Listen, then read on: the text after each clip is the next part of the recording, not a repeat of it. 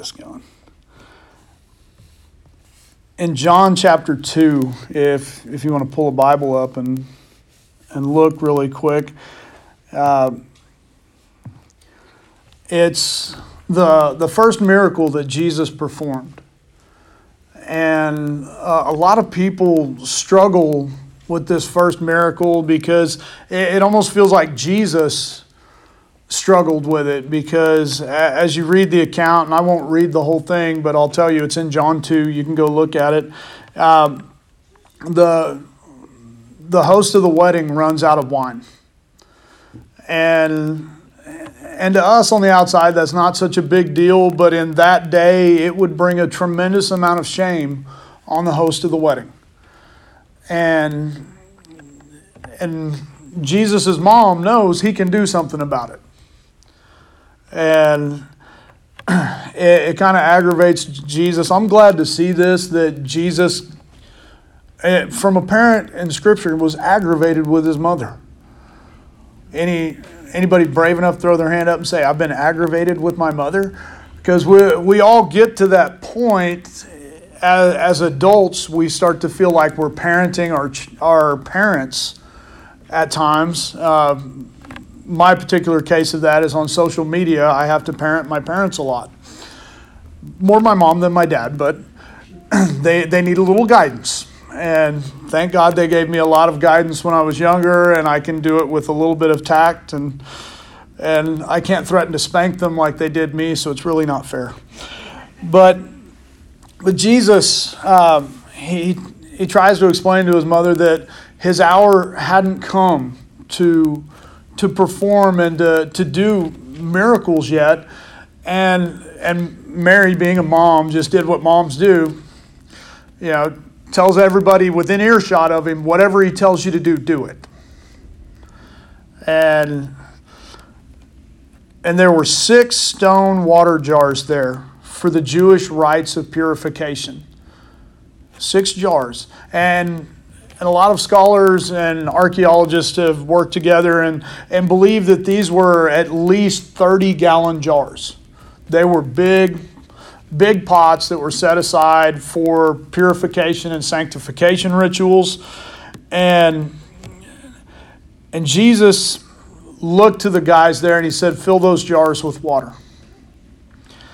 And they filled them to the brim, and he said, now draw some out and take it to the master of the feast.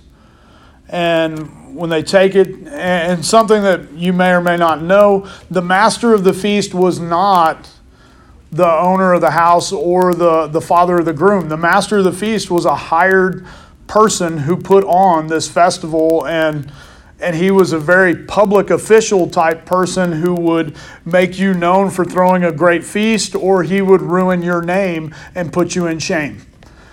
And they take this to him and he says, why have you withheld the very best wine until now?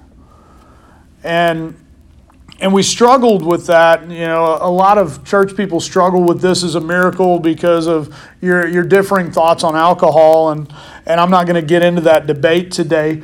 But what if we look at it from the perspective of every miracle that Jesus did was to reveal who he was and who the Father was to us as mankind?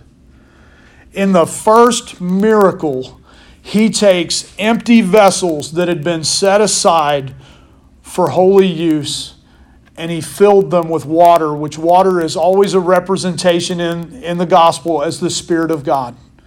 He filled them with the Spirit of God, and then he gave them a purpose at the end of everything. My mind was just absolutely blown when I thought that Jesus in his first miracle was revealing what God desired for us, that we would be vessels that were set aside for his use, that would be filled with his Spirit and transformed into something useful and powerful to influence the world around us at the end of this feast called life. I was absolutely blown away as I vacuumed the floor that God began to unpack that for me. that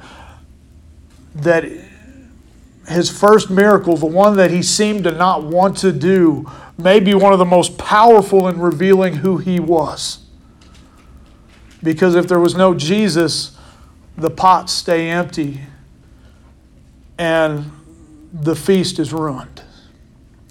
If Jesus didn't allow for his Spirit to be placed in the jar, they're just a bunch of worthless pots sitting there doing nothing. And if Jesus didn't transform it,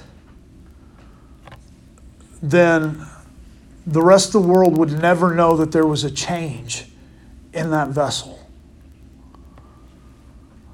And the other thing is that Jesus takes our emptiness and when we feel like we've just been set aside and we're not worth anything, He'll take that emptiness and He'll fill it with His Spirit and He'll transform you into something that's worth talking about. If that's not a picture of the gospel, I don't know what is. Because my life before Jesus Christ was not worth telling. My story without Him was a story that was destined for heartache and ruin. That's not saying I haven't been through heartache and ruin since. But I know that those are just chapters in a story that has a great ending. So, every time you come across John chapter 2, don't just skim over it as Jesus turned water into wine. Jesus revealed Himself as the one who could transform nothing into something worth talking about. We're going to wrap this up this morning.